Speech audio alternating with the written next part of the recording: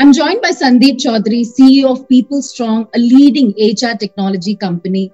Sandeep is an experienced business leader with strong expertise in human capital and business management. He will tell us how business models have evolved and why all-round skills have become more important now than ever. Sandeep, welcome to the show. Sandeep, you're part of a global HR tech brand. You're in a better position to tell us how the world of work has evolved from a technological and human capital perspective. Could you tell us about the new age differentiators set by employers to filter tons of profiles of students with, say, similar grades and academic qualifications? No, thank you, Radhika. Thank you for having me on this program with you. I just want to let you know that I'm extremely impressed and very, very proud of the work that X Billion Labs is doing. Very quickly, coming down to the question that you spoke about in terms of the new age differentiators that the employers are looking for. The good news is that finally we have a certain section. I really wouldn't say that the entire industry, but certainly certain section of employers, which in my opinion are the trendsetters, that are going beyond just focusing on the grades and the college and the institute brand. So at least in that sense, the employment market has become a little bit more democratized. Some have even gone to an extent that they're looking just beyond qualifications and focusing on the skills and the abilities which are very, very important for a candidate to perform on the job. So the focus has clearly moved slowly and steadily towards the employability, as opposed to just being overtly obsessed about the qualifications in the colleges that we are essentially coming in from. Just to quote you as a big evidence, there is an India Skills report that People Strong does. One of our businesses called VBox and another one called Tagged. They do it in collaboration with CII. And there is a growing trend where there are approximately about 45.9% of the employers that are focusing more on skills as opposed to just looking at the conventional ways of assessing an individual's ability to fit into a job, which is all just about the grades, colleges, and the education degrees. Having said that, the new age differentiators that have absolutely emerged, I would say they are sitting on top of the degrees or the academic qualifications that we are essentially talking about. They necessarily haven't really entirely been removed from the selection criteria. The new age differentiators are around problem solving and analytical abilities. There is huge amount of focus on assessing this element. Digital prowess in whatever area of work that you're looking to apply yourself, digital prowess is coming right on top of the heap. Your agility and ability to learn and relearn, because in our time frame, the shelf life for skills that are relevant today is no more than 5 years. This is quoted by the World Economic Forum. So whatever job that we are likely to step into at this point in time, our ability to relearn and our ability to get on with the new skill sets will essentially stay very, very important in our relevance. And working in a diverse and a very distributed workforce environment, which is really, I guess, which has got further accentuated in this pandemic, that is kind of testing our project management skills, our organizational ability, our execution skills to break our big goals into small bite tasks. I would say these are the ones that are most relevant and most spoken about across industry forums. All right. You spoke about technological transformation. So from a technological standpoint, we understand that many jobs have become redundant or obsolete due to automation and many other technological disruptions. So under such circumstances, what non-technical skills should a fresh graduate equip himself or herself with right from the beginning to become indispensable, just in case some of these departments become obsolete? So what is it that he or she should ensure so that he is dispensable in that particular organization or department or company? It's very important for us to understand that obsolescence is actually the start of a new creation. if we don't discard things that we've always had, and that's true in our personal lives as much as it is going to be true in our professional lives, if we don't discard what we have, we will not be able to make space for new. And clearly, the massive digital adoption that we've essentially seen over the last many years, and clearly a huge acceleration of that just over the last 18 months in how we are servicing our customers. How are we taking our goods and services to the market? If that's all got disrupted from how it has just stayed untouched for such a long time, it is just very, very normal for us to expect that even the nature of jobs and the application of our knowledge and skills to be able to be successful in those jobs is dramatically changing and very, very fast evolving. The reason why the focus, as I said earlier, is a lot more on the employability part of it. So depending on whichever industry you're looking at, there has been a huge change in the nature of job, the nature of a workforce. So I would actually call it the work definition has changed, the nature of workforce has actually changed, and the entire definition of workplace has evolved to be very different from what we've known in the past. Today, we are not just talking about permanent workforce. In fact, every industry, including the industrial side of our economy, is looking at variabilizing jobs increasingly. The workplace is not the one that you will essentially check in at 9 a.m. and check out at 6 p.m. It's almost like 24/7. You've got to be able to find your sweet spot of how do you find that work-life balance in that. We are all going to be working in a highly distributed manner. We might be able to do more than 1 to 2 jobs in a particular day. So there is no permanency of just having one skill and one employment and one application of everything that we essentially hold.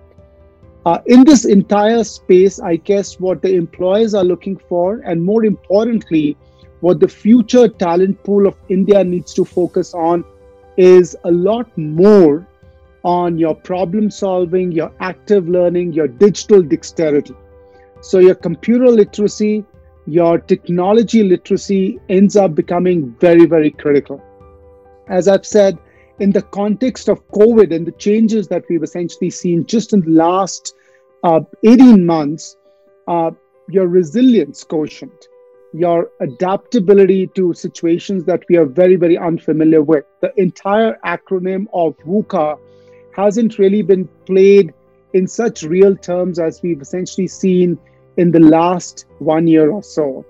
Your ability to engage in a virtual team environment where you're not going to be able to forge relationships like we had in the past, but yet you have to be significantly more effective in your engagement and focusing on the execution part of the job, that becomes a lot more critical. So your outcomes are very, very essential as opposed to just the input, whether that's in terms of your effort or time. And lastly, I would say, whichever industry you're in, try to be a part of communities which are essentially being created of interest, of careers, of skills, so that you are well informed about what's to come, because what you have today has a shelf life, and you got to be able to think a little bit more smart on your feet to know what's there to come so that you can acquire them sooner before you are actually being assessed for them. Sandeep, you work very closely with so many companies. So when you speak and interact with, say, the HR teams of these companies or to senior executives, to what extent do all these companies and their HR teams emphasize on skills and intelligence more than degree, at least under current circumstances in this day and age? There is a lot of conversation on actually focusing on skills and not being overtly obsessed about degrees in colleges and grades and so on and so forth. But please understand, India at this point in time is a very, very large labor pool, very large talent pool. We produce about 8.5 million graduates every year across technical and non-technical fields. So when you're talking about filtering down to far lesser number of jobs which are essentially being created in the government and in the private sector, your education degree actually ends up becoming an element, and your grades end up becoming an element of not selection, but actually elimination. So increasingly, you need to be able to put certain pseudo filters, and I'm calling them pseudo because that's just for you to bring down the large funnel of 8.5 graduate population down to a one that you are now able to assess and hire from. And in that sense, you really want criteria that can eliminate more people, as opposed to you can make more wise decisions on the selection of the right candidates. But having said that, increasingly, more and more organizations are creating a very robust assessment gateway to hiring, which means they are moving away from just emphasizing on grades and degrees, and they are focusing on your cognitive, your technical, and your behavioral skills, which are now being measured through a very sophisticated gateway of assessments that they're essentially creating, almost eliminating the need for anyone to actually interview you, at least at the entry level job categories. And I think that's a welcome step. From here on, I would only see things kind of improve.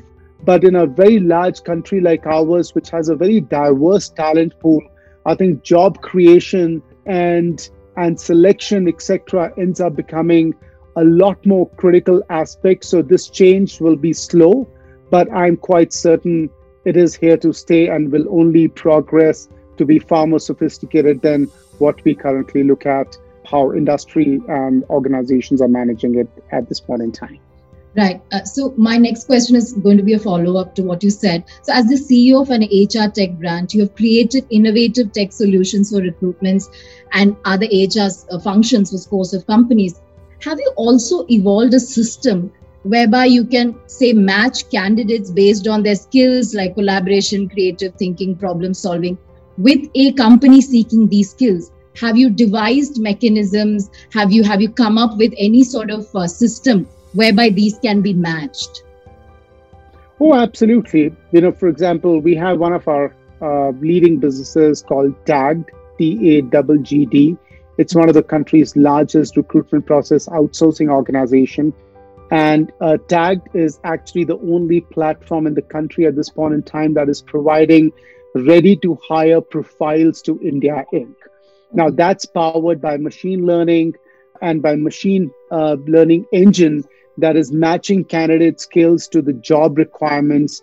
It has an inbuilt, intrinsic, native assessment platform that is actually not just measuring your technical abilities that makes you relevant for the industry, but how do I know that what is required to be made an individual relevant and successful in terms of his or her fitment into a particular organization? And that depends a lot more on the behavioral assessment that an individual needs to go through.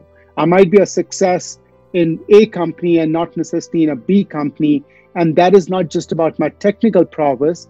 That's a lot more about what's required of me on the cognitive and on the behavioral sides to succeed in that culture and that environment. So there is a lot that we are essentially able to do through machine learning in that space. The second initiative that we've essentially launched is our talent operating system. It is an AI-powered integrated talent operating system that helps organizations and employees grow with each other. It is helping you identify skill areas that are required. So the backbone of the entire talent operating system is a skill cloud. So you can understand the skills that you have, you can assess yourself on them, also understand the gaps that you need to fulfill to be able to aspire to the next level of your job or your career aspiration, and so on and so forth. So literally, you have an AI talent coach that is going to help you assess all the data points on you as an individual and then guide you in navigating your career through that organization or even through that industry. At the same time, the same power is available to people who have to make hiring, career, and succession planning decisions. And these are the two massive initiatives that we have launched. I think we are one of the first ones to do this in India. that's really what our clients are telling us. And we continue to look more and more participation of clients as they adopt, I guess, the elements that TAG and Talent Operating System are going to throw out in the Indian private sector ecosystem. Sandeep, you work closely with the HR teams of so many companies. So to fresh graduates who are worried and concerned about entering an uncertain job market, what advice would you like to give that can sort of help them have an edge over the others? First and foremost, I think in the times that we're living in, it is very important for us to stay positive and confident about ourselves. And this is my very honest advice to every young Indian who's listening to this conversation. It takes a lot of courage to be happy and to smile, even in such a gloom. And I do believe that it creates a massive psychological advantage as you get out in that very, very competitive world. Having said that, I think keep learning, stay agile, adapt fast, and remember that every day is a school day, even when you are in your job. And lastly, I would say, remember, if you don't find a job, chances are you will become an entrepreneur. So if you're flexible, things will only get better for you. All right, great. Thank you, Sandeep, for providing such valuable insights and enlightening students of the reality of workplace expectation. Thank you so much. It was truly, informative and insightful. No, thank you for having me over, and I hope it was useful.